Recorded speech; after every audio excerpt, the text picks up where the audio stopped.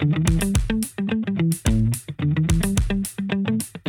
Inc. presents the Kentucky Entrepreneur Hall of Fame, a show that highlights how people throughout the Commonwealth of Kentucky pursue their definition of awesome through entrepreneurship, technology, and innovation.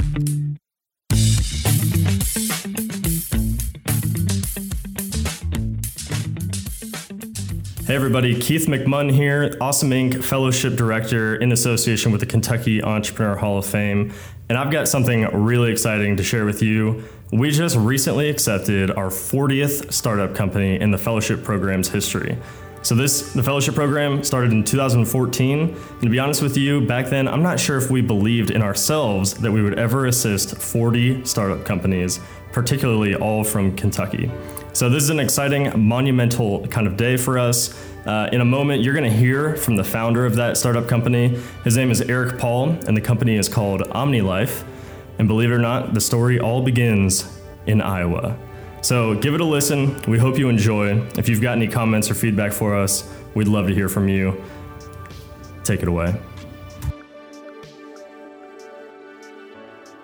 So, Keith McMunn here from Awesome Inc., and I am joined by Eric Paul, founder or co-founder of OmniLife, and sitting next to him is Jordan Miller, the MVP intern, right, of OmniLife. Eric, why don't you tell us a little bit about yourself, where you come from, and then we'll work our way into OmniLife and the story behind that. Sure thing. Super happy to be here, Keith. Thanks so much for having me. Really happy to be part of the fellowship program for the 2019 cohort. My name is Eric Paul. I grew up in central Iowa, actually in Iowa State country, then went to the University of Iowa for my undergrad in biomedical engineering. Through my undergrad, I developed a passion for software, especially medical software, in how they can impact clinical decision support. And I met my future co-founder, Dalton Shaw, in the John Papa John Entrepreneurial Center, working on business ideas. And he and I talked for a while about our own respective biomedical innovations that we were hoping to follow and eventually bring to market. And we discovered a joint passion around organ transplantation. Where did that passion come from? My co-founder Dalton Shaw actually he was a Division I football player at the University of Iowa. And then coming home from practice, he got in a motor vehicle accident that ended his career and suffered a paralysis in his right arm. After about a year of rehabilitation and trying to get it to work, it was a no-go, and he underwent an experimental surgery that they actually transplanted a nerve into his arm, and now he has full function of his right arm. It's amazing. That's incredible. I actually have 3 aunts suffering liver failure that are waiting for organ transplantations.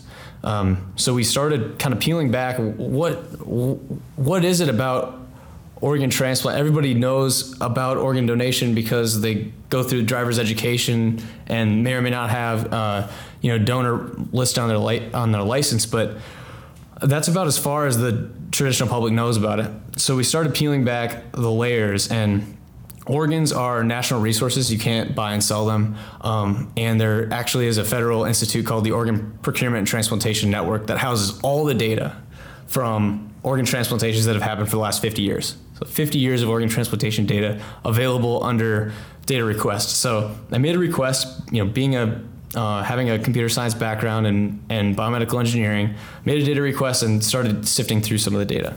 A few of the things that I found that were extremely shocking, especially to all the people waiting, is there's over 120,000 people in the U.S. waiting for a life-saving organ transplant, and 22 die every day. So it's a tremendously scarce resource. And looking at donation statistics across the U.S., we started to track and follow just how many donors were being correctly authorized and consented, and how many organs that were actually available, and then how many organs got transplanted. And there's a huge amount of wasted organs that are already consented for donation. They're brain dead. They want to give the gift of life, etc. That don't go on and become transplanted for a number of reasons.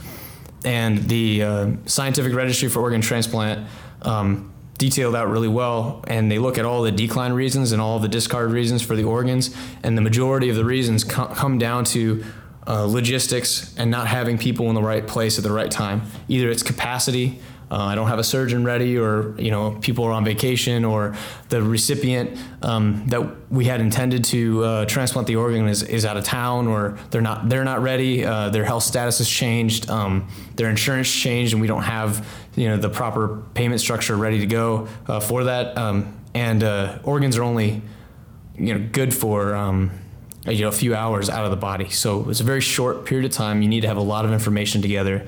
And when we talked to the Organ Transplant Center in Iowa and the Iowa Donor Network, and talking about some of the challenges and kind of saying, what the hell is this? We looked at this data and it just doesn't make any sense to us. How can we be better stewards of the gift of life, essentially? So you told me, I don't know if you've mentioned it yet. You told me the percentage of organs that could be used that go unused because of basically a communication breakdown. What percent of organs do not get used? So there's 54% of organs that are authorized, basically all signed up and consented for organ transplant that don't get used. 54%. 54%. A majority of organs that can be used and extend other people's lives or well-being go to waste. Yes. This could be for a number of valid factors, but then also the majority are actually due to the logistical factors that I was talking about. So they actually did a study in the United Kingdom. It came out to 30% of the organs that were being discarded. Through a retrospective analysis, they could have gone on to save lives. There's an index that we use in the United States, and I think they also use it internationally, called the Kidney Donor Profile Index. Basically, it's the health of the kidney, but anything over 85, there's a 50% discard rate on that particular section of the organs that can really be more heavily utilized. Across all the organ systems, there are a lot of different authorization rates and donation rates. As far as kidneys are in the highest volume, highest need, and highest number of kidneys that are discarded. It's about 5,000 kidneys per year that are actually procured. They're recovered. They're ready to go. They're on pumps or in ice boxes in transit to wherever they're going for transplant that don't get transplanted, particularly that organ system. So with better logistics, we actually helped the University of Iowa and Iowa Donor Network and the other transplant centers increase the number of transplants that they had in the state of Iowa, saving Iowan lives by 35% in our first year. That's unbelievable.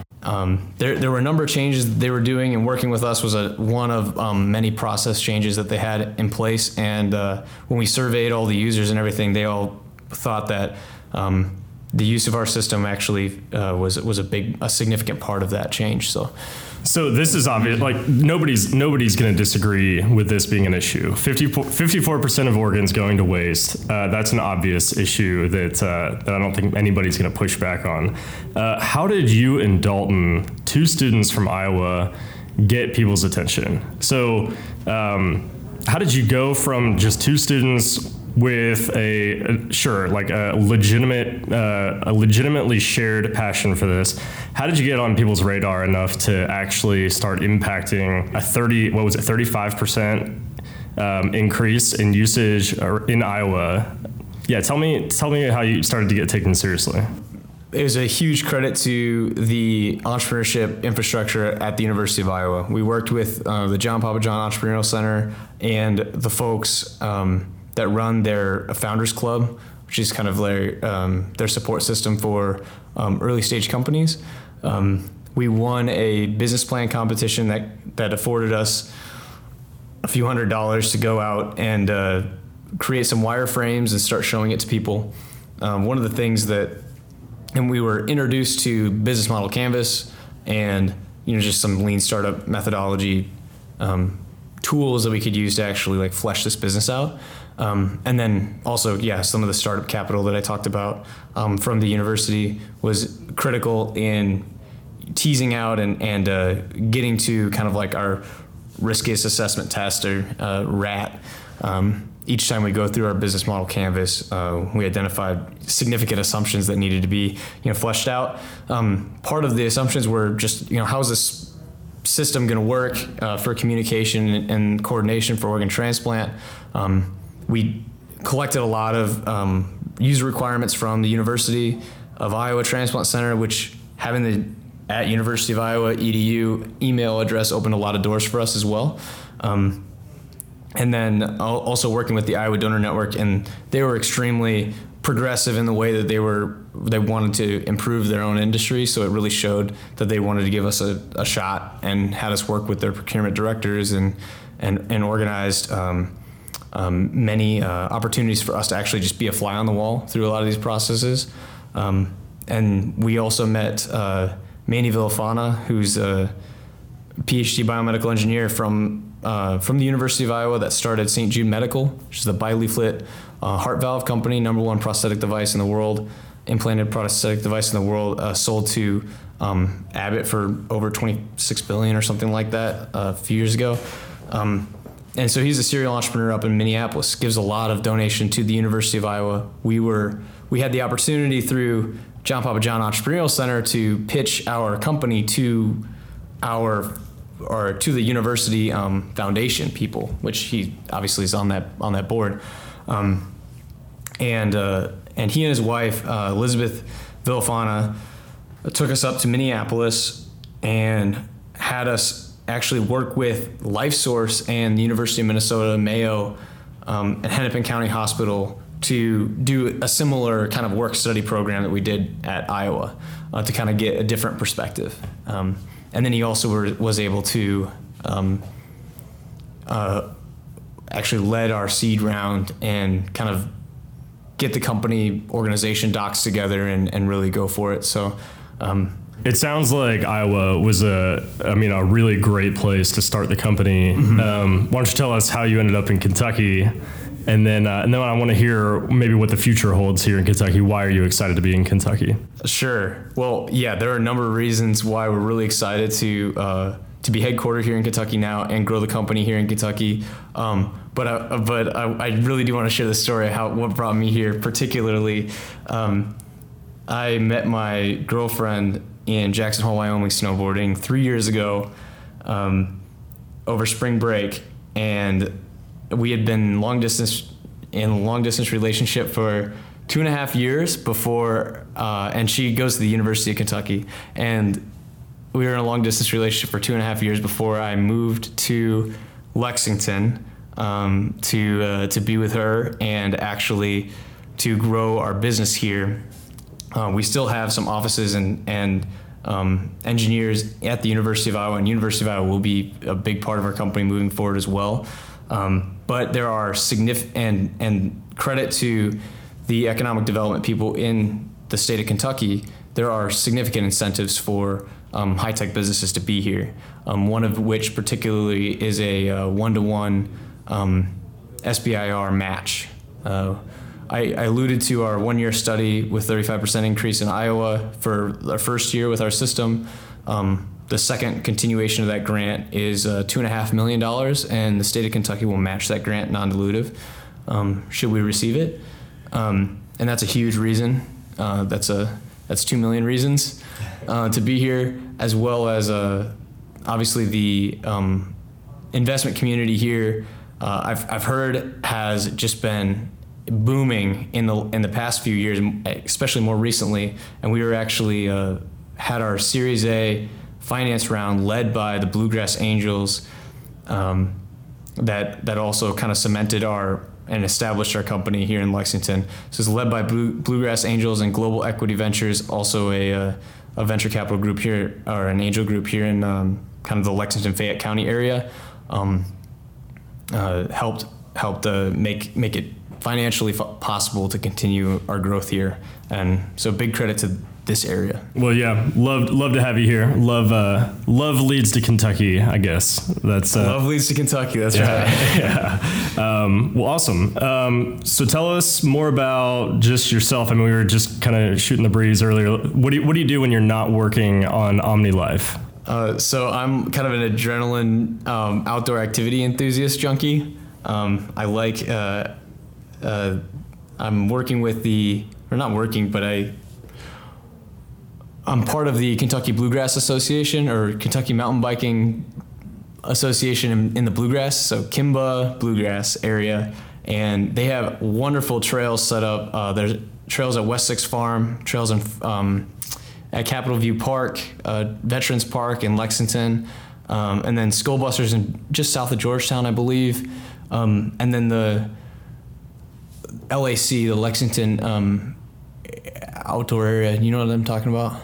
LAC. It's I know Lexington Athletic Club. That's the LAC I know.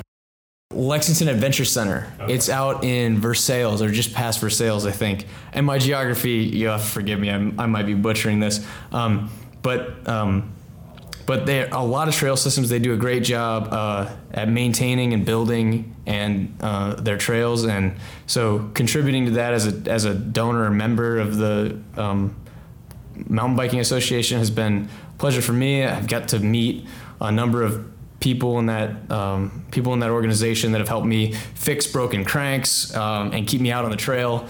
Also encouraged me to do some night riding. So I'm excited to do that. I haven't actually gone yet. I have my lights and I'm ready to go. But other than that, I work out every day at the alumni gym. So shout out UK for their spouse pass being like $20 a month, which is pretty sweet, with towel service. You guys should all definitely do it. And what else? The Tuesday night running club at West Six Brewery is a wonderful way to get a few miles in on Tuesday night. And it's actually kind of one of the highlights to my work week.